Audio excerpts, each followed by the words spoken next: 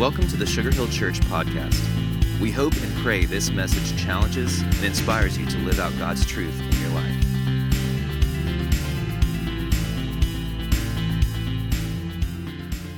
Good morning. So glad you guys are here. My name is Trip Atkinson, and I get to serve as one of the pastors here. Pastor Chuck is not with us today. He got sick last night and wrote this morning and said, I just cannot go. So he asked me to step in for him, but he wanted to make sure you guys knew that he's sorry he can't be here and he loves you guys very, very much. And listen, when Pastor Chuck says that he loves you, know that he really does love you. It's been incredible getting to work with him to see the deep passion and love that he has for this church. This past week we had high school camp, and for someone as busy as he is, to drive 7 hours and spend 3 days with students, not just showing up to speak, but loving on students, playing games on the beach with students, talking one-on-one to students, says a lot about his great love for this church. I fully believe the reason he's kind of had this lingering sickness coming and going is he just won't slow down. And what most people may not know is there's many, many nights our pastor does not sleep because he's up and he's praying for you and he's thinking about you and he's doing things for you. And I know there's many opportunities people would consider much bigger, more illustrious opportunities that he's turned down because he says, this is my church. These are my people, and I have a great love for Sugar Hill. So let me ask you to do something. And because he's not here, I can kind of brag on him this morning, and I can ask you to do this because he made the mistake of giving me the microphone. Would you please write Pastor Chuck a note this week? Drop him an email, send him a text, and just let him know how much we appreciate all that he does for us. Thank you so much for doing that. We did have such an incredible week at high school camp. And, we show these videos and, it shows a little bit of the fun we have. And I know some of you are probably pretty jealous thinking, how as an adult do I get in on a game of greasy watermelon? I know we'll have to look into that. But it shows kind of some snippets of what we do with students at camp. Some of the worship times we have. It shows little snippets of our ministry partner, Teach My People, that we get to go, and part of our camp, we get to serve and work with their children. It's such a neat thing. But one thing, as Hector referenced, that you can't really capture in these videos is just the amount of heart change that takes place during a week. My favorite part of camp is always the next morning after camp. Whenever I finally wake up and sit at my breakfast table like I did Saturday with Courtney and read through the testimonies that students write and give us of how God changed their lives this week. And here's 100 and something testimonies from high school students. And reading through them Saturday morning, my eyes were just filled with tears as I read some stories of students who've been through a lot of pain in their lives. Students who have dealt with wanting to end their lives, but yet this week said, hey, I found purpose and meaning in Christ. Students who have made mistakes in the past and said, you know what, I always thought God could never use me because of where I come from and what I've done. And this week I realized that I have the word forgiven written on my heart and that I'm forgiven, that I'm free. Reading of students who give their lives to Christ. Reading of students who say, you know what, I don't know what God could do through me, but this week I totally surrendered my life before him and said, God, take me, and whatever you want to do it. Guys, that is why we do what we do. Not just for the fun, not just for the memories, but to see students' lives forever change. Because I believe a student and an adult and a child whose life is fully surrendered to a holy, almighty God, man, that's a dangerous thing. And that's a beautiful and awesome thing. So thank you so much for all of you who give so faithfully to make opportunities like this happen. And know that God is working in a great, great way in our church. While we were in Pawleys Island this week, I ran into a buddy of mine that, man, it's been years since I've seen this guy. And as I'm talking to him, someone walks up to him and hands him a newspaper, and he looks at it and kind of goes, huh, and then sets it down. And I was like, man, what's in the newspaper? What are you looking at? Oh, man, it's nothing. So I grab it and look at it, and it says, local man saves the lives of 2 women. And I was like, dude, this is you. And it referenced him as a hero. And I'm like, dude, you're a hero? Nah. I just said, hold on, let me see this article. And it tells the story in the article of how my buddy went to the gym, to the health club one morning, just to get a workout in before work. And as he's just arrives to the gym and he's trying to get motivated to start his workout, he looks out the front window of the health club, and there was a car that had 2 women in it, a grown woman and her mother. And somehow the car had run off the road, and it had gone into a pond that was in front of the health club. And as he's looking out the window, he sees this car go into the pond and begin to sink underwater. And he said, man, I looked around, and I don't know if anyone else saw what happened. And I said, what'd you do? And he said, well, I just realized something had to be done. And man, it was no big deal. All I did was I ran out there and I jumped in the water, and the women were, as the car was going underwater, they couldn't open the door because of the force of the water coming against it. And he said, I didn't think much of it, but I just got to the door and I pulled on it with all my might, and somehow the door opened, and I was able to get the women out of the car before it went underwater. And I said, dude, you're a hero. And he said, no, man, please stop that. Enough people have said that. He said, I am not a hero. He said, I simply did in a moment. I saw a need, and I simply did what I could where I was with what I had. Now, he didn't have any ideas that morning of doing something great. And in fact, he referred to himself as a very unlikely person for something like this to happen to. But you know what? In that moment, he saw a need and he did what he could. And God used him that morning to save 2 people's lives. Coming off of camp, hearing students say, man, I don't know what God can do, but you know what? I'm available for him to use me.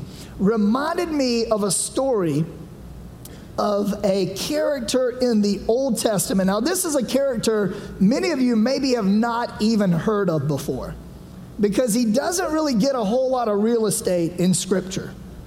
You know, we think of great heroes in the Bible, and we think of people like Moses. Moses had 136 chapters in the Bible devoted to him. We think of Joseph. Joseph had over 20 chapters devoted to him. This guy is a guy named Shamgar. And you know how many verses he had in the Bible? 2. In fact, some of y'all are familiar with the little prayer of Jabez. That's just a couple lines long. This guy is mentioned with fewer words than even the short prayer of Jabez. Only 2 verses, and maybe an unlikely hero, but he is a guy in these 2 verses, I think, that we can see a powerful principle that can not only change our lives, but could change the world. For in these 2 verses, we see a man who realized that his destiny for greatness, against all odds, he acted on it, and God used him to do what most would consider impossible. Now, what do we know about Shamgar just from 2 little short verses? Well, first of all, we know that he lived in a time of the judges. Now, this was a time of chaos and a little bit of peace and then a whole lot more chaos. Some of you are like, okay, kind of like our world today. Everything's kind of chaotic. We know that there was no king. There was no leadership in this place. He lived in the land of Canaan. Think of like small city states with big walls and lots of war. There was no leadership, and relativism ruled the day. Relativism, like everyone just did what they wanted to do. I think this is right, so I'm going to do it. You may think that's right, so you do it. Who am I to tell you that what you're doing is wrong? Because that would be intolerant. So everyone did their own thing. And in fact, in Judges chapter 21, verse 25, it says, everyone did what was right in their own eyes. We know that this was a very scary time based on one of the verses about Shamgar. In Judges 5, verse 6, it says, in the days of Shamgar, son of Anath, and in the days of Jael, people avoided the main roads, and travelers stayed on winding pathways. Well, why would you avoid the main road and stay on back roads? Because the main roads were out of control. Think like Highway 20 at Christmas time. You know, you avoid Highway 20 near the Mall of Georgia. You take back roads. Why? Because Highway 20 is out of control. And in this day, the out of control was not shopping at a mall. The out of control was because there were thugs and terrorists who were invading and who were robbing people on the main roads. They were taking advantage of people. They were killing people. And so in order to just get anywhere you needed to go, you had to avoid the main roads altogether, and you had to take the back roads, and it says winding paths to get where you were going. So this was a time of great turmoil. It was a very scary time. Then there was Shamgar. What was so big? What was so significant about him? Well, the other verse tells us this. And we see in Judges chapter 3, verse 31, it says, after Ehud, Shamgar, son of Anath, he rescued Israel. And he once killed 600 Philistines with an ox goad. Now that's a short story right there.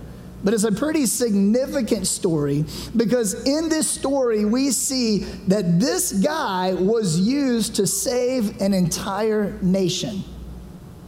Well, there's not a whole lot of information about him, so we have to conclude some things based on the context in which it is written. Well, the first thing that we can conclude about him is that he most likely started with an ordinary life. Based on the tool that is in his hand, an ox goad, he was most likely a farmer.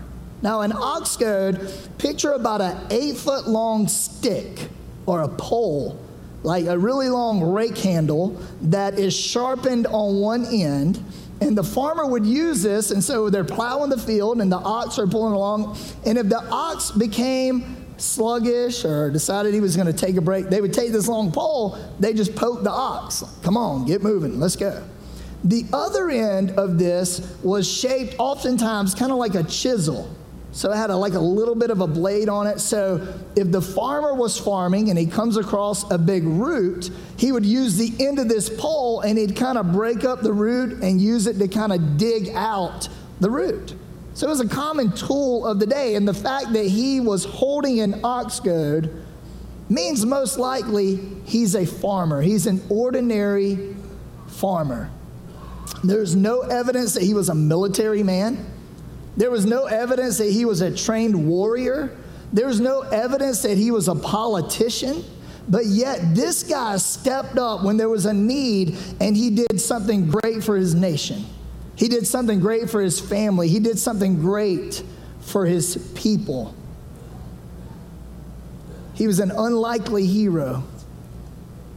But notice what he did. He single-handedly wiped out 600 Philistine warriors to save his nation. 600.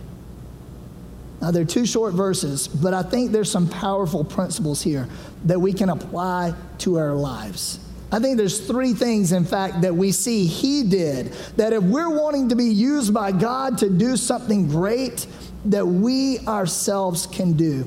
The first thing is this: start where you are. Start where you are. He certainly started where he was. He was a farmer, an ordinary farmer, probably just trying to get by, trying to make a living, trying to feed his family. He started where he was, and there was every odd in the world against him. You know, I hear people all the time make excuses. Well, when I get somewhere, or I hear students say, when I grow up, or when I become famous, or when I become wealthy, or when. This guy had every odd against him. 600 trained, fierce thug warriors, one ordinary farmer. And I imagine at some point in this story, he's sitting there and he's seeing everything that's happening to his people, to his family, to his nation. And I can imagine the excuses going through his mind. Well, if once I take those karate classes, once I gather up some people and get me a little army, once I, get some better tools than what I have right now, then I'm sure I can do something great. Students, one day when I grow up, and I can imagine God's listening to our excuses saying, well, what about what I want to do right now? You keep looking ahead, talking about one day. What about today? And one excuse I often hear people use relates to living in the past. There's a couple ways we do this. First of all, sometimes people live in the glory days. Y'all know anybody like that? I was talking to someone recently, and man, he was like, now back in the day, I did this. I was like, oh, okay, that's cool. Man, back in the day, I was the man. Oh, you was the man, huh? Okay, good, okay. Man, back in the day, you should have seen all I did back in the day. Really? And I'm sitting there thinking, dude, what are you doing today?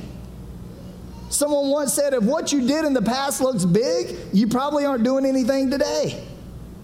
I think so many times we look back in the glory days and think, man, how about that? But we also look back sometimes and live in the mistakes of our past. A number of these testimonies right here have to do with, you know what? I did not think God could forgive me for this. I did not think God could ever use me because. And I think one of the big things the enemy uses against the people of God is what happened in the past. And man, we get stuck 2 months ago. We get stuck 2 years ago. Some of us, maybe we're stuck 2 decades ago because of a poor choice, because of a mistake, because of a sin. And somehow because of that, we think, okay, well then God can't use me now because of what happened in the past. And one of the most freeing things this week, as Kelly shared earlier, is this week God kind of gave us this song. And it says, on my heart, the word is written, forgiven. No sin, no shame can hold me, for I'm covered by your mercy. On my heart, the name is written, forgiven. And so many of these testimonies, praise God, speak to the fact that students realize, you know what, this week, I realized what that means to be forgiven. I realized this week what it means to be set free. I realized what it means when Jesus died on the cross to pay the payment for my sin, that in that moment, he not only provided a way for my sins to be forgiven, he provided a way for me not to live in the shame and guilt of that sin anymore. And here we are saying, oh man, 2 years ago, man, I did this. 2 years ago, I made this mistake. Man, there's no way God can use me. And I could just imagine God going, my child. In that moment where I stepped out of heaven and I put on flesh and I moved into the neighborhood and I willingly went to the cross and I stretched out my arms for you and I created this bridge between God and mankind that sin created. And in that moment, not only did I feel the pain of the spear and the nails, but in that moment, I took your sin, all of your sin, past, present, future sin, on myself. I felt the guilt of that. I felt the shame of that. I felt the pain of that. I felt the regret of all of that. I took that on me willingly.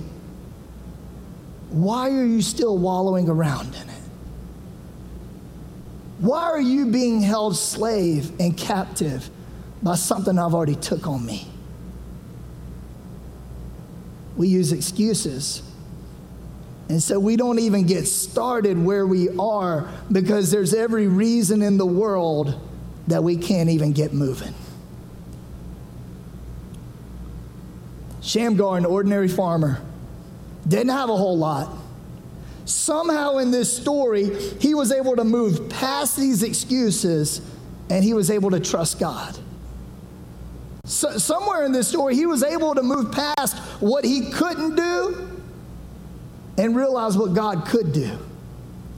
So number one, he started where he was. Some of us, we just need to start where we are. The second principle I think we see in his story is this: use what you have. Use what you have. This guy didn't have a whole lot. And he didn't have a whole lot at all. He's got a rake handle with a sharpened end in his hand. And he sees 600 warriors. And at some point in his mind, he must have moved from seeing this as something to poke an ox with. Somewhere in his mind, he began to see this, and he looked at it, and man, it's kind of long, and it's got a sharp tip on it. Somewhere along the way in his mind, he saw this differently. Man, this isn't an ox poker. Man, this got a sharp end. This is a spear. Man, this is a flying missile. Man, there's a blade on this. At some point, he had to realize that what he had was good enough. And at some point, he lifted it up to God and said, God, take this and use me however you want. And have we not seen time and time and time again God take a little and do a lot? Man, Moses, look at Moses. That dude had a stick. He had a staff in his hand. And he said, God, we got a problem here. There's this big Red Sea in front of us, and the enemy's coming. He's catching up to us. What are we going to do? And God said, take that little stick you got and hold it over the water. And we did. What happened? The sea parted. Man, we think of Samson. Samson, all he had was a jawbone of a donkey. He held it up to God, and God used it as he slayed the Philistines. I think of David. Man, David had a slingshot. There's a giant standing up on the hill. What did he do? He picked up 5 smooth stones. I love what Tony Evans says. He said, David picked up 5 stones. He only used one of them. God don't need a lot to do a lot. And God used him to deliver a nation from a giant. I think about the little boy in the New Testament. Man, he just wanted to see Jesus. So he's watching Jesus. The crowds are in. People are getting hungry. And all he has is his lunch. 2 fish, 5 barley loaves. And this little boy in faith took this and he held it out to Jesus. And he watched Jesus take what he had and he watched Jesus multiply it and do the impossible with it. At some point, Shamgar had the faith to say, God, I may not have much, but I'm going to lift it up to you and I'm going to watch you do what you can do. Let me ask you this. What is your ox goad? What is it that you have? You know, you say, well, Trip, I don't have a whole lot. But you know what? You got something. What are some things that you have? Well, you have your dreams. Have you ever given your dreams to God? You ever given your hopes to God? You have your talent. If you're a follower of Christ, you have spiritual gifts inside of you that God's given you. for his glory and for his purposes. You can lift those up to God. You've got experiences. You have influence. You have stuff. Well, I don't have a whole lot of stuff. Here's the thing. It doesn't matter how much you have. It's not about you. It's not about your stuff. It's not even about your abilities, your giftedness. It's about you taking what you do have and you imagining it in a different way in the hands of an almighty God. And I think too many people are missing the blessing and the greatness that God has for us because they're thinking, all I got is a stick. And God's saying, yes, give me the stick. See what I do with that stick. I am God. I don't even need your stick to do what I'm going to do, but I just want you to give it to me and watch what I'm going to do through you. Shamgar started where he was. He used what he had, which wasn't much. And the third principle is this right here. Do what you can. Do what you can. I think sometimes we let the enormity of the challenge ahead of us overwhelm us. Now, I don't know how he killed 600 people, but man, I hope to see a replay of it when I get to heaven. I've imagined this over and over again. Like did he take this stick and start like spinning it around? Did he throw in some Jackie Chan moves? How did he kill 600 people with a stick? Man, I want to see that. Did he go all Matrix on them like when they're just swinging at him? I don't know. But what I can imagine is it probably was not like a scene from Braveheart, where there's 600 angry warriors there and he's on a hill, freedom, and he goes running at them with his rake stick. Probably didn't happen like that. Could have. But I imagine more him going down the main road, and as these little gangs of people are huddled up behind bushes, waiting for people to come by so they rob them, I imagine that one step at a time, one person at a time, he held this stick up to God and said, God, there's a problem right there. By your grace, let me address that problem.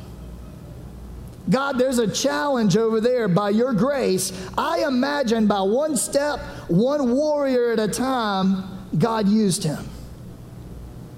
Sometimes we look at the big problem ahead of us and we're gripped by fear and we're like, oh, God, that's too big.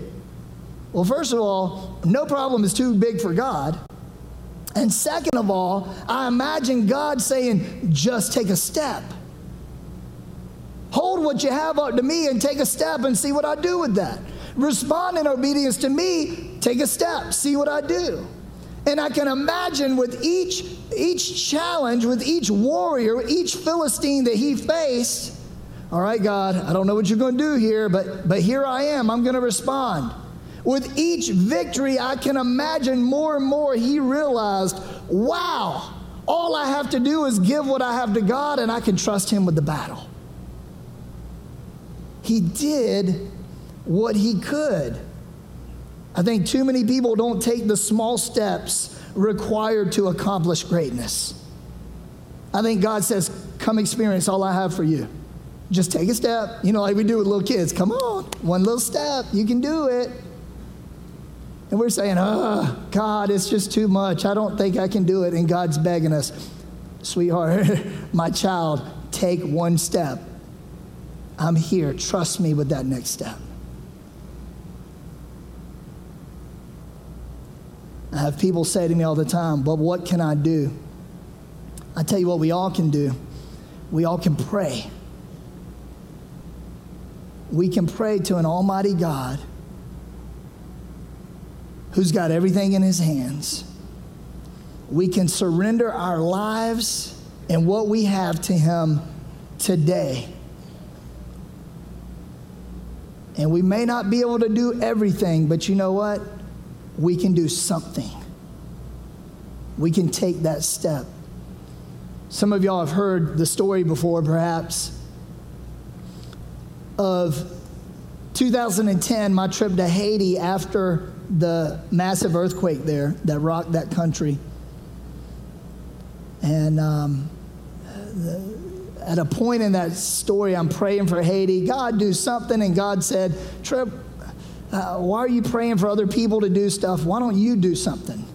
And so I kind of took a step of faith, and God provided a way through, it was actually a private plane through Hendricks Racing took me to Haiti and dropped me in the middle of Port-au-Prince. And not like drop me, like push me out, but just like landed. I got out. All right, God, what do you want me to do now? I'm in Port-au-Prince. And just some incredible things happened that week. And there's still an orphanage there now.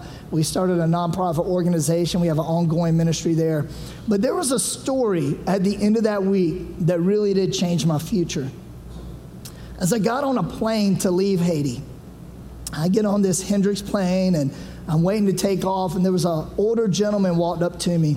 I'll never forget, he's wearing overalls. I was kind of chuckling at this dude's overalls. And he said, son, I know what you're thinking. I said, okay, what am I thinking? And he said, you're thinking that as hard as you've worked this week, with everything you've given, with all you've invested, the need is so great. The need is so overwhelming, you probably didn't even make a difference. And I said, that's exactly what I'm thinking. He said, have you ever heard the story of the boy with the starfish? And I was like, no, tell me it. And he said, there's a little boy walking down the beach after a big storm. And the storm had washed up thousands, maybe tens of thousands of starfish on the beach. And this boy's walking down the beach, and he's picking up the starfish, and he's throwing them back in the water. And a gentleman sees the kid doing this, and he begins to laugh at him. And he says, hey, kid, what are you doing? He says, I'm saving the starfish. There's thousands of starfish. Do you really think you're going to make a difference?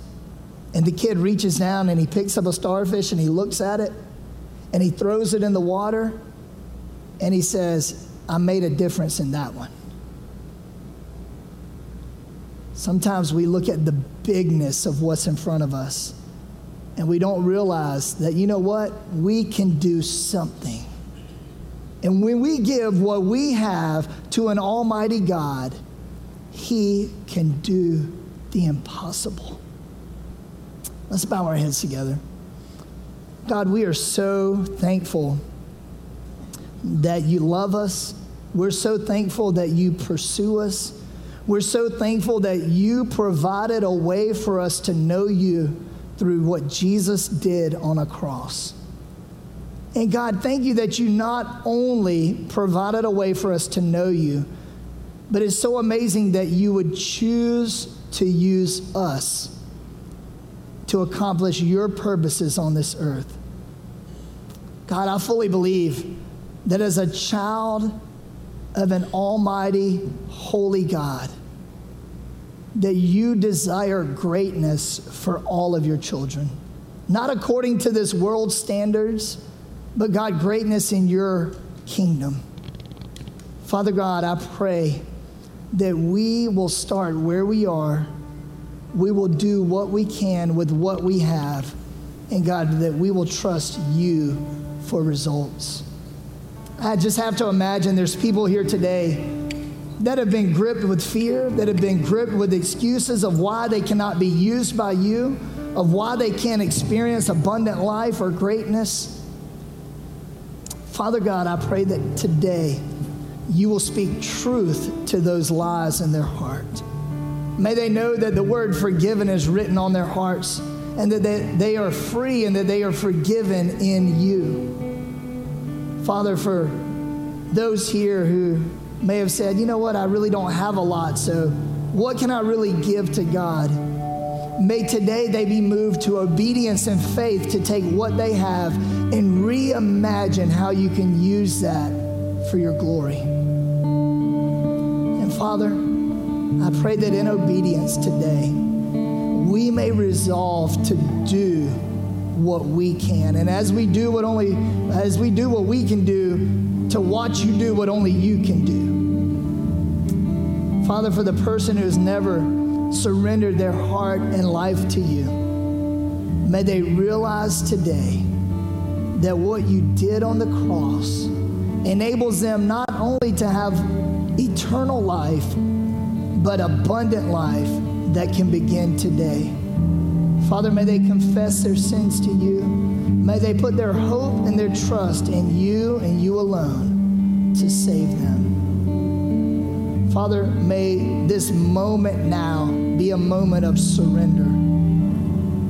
God, may it be a moment of invitation as we invite your power and your presence to fill our hearts and fill our lives. And God, may you show us what it means to walk in the power and the presence of an almighty God. Thank you for the invitation you extend to us today to know you and to live in the power and the presence of your Holy Spirit. Thanks for listening to the Sugar Hill Church podcast. For more information and to find out more about our church, please visit us at sugarhillchurch.com.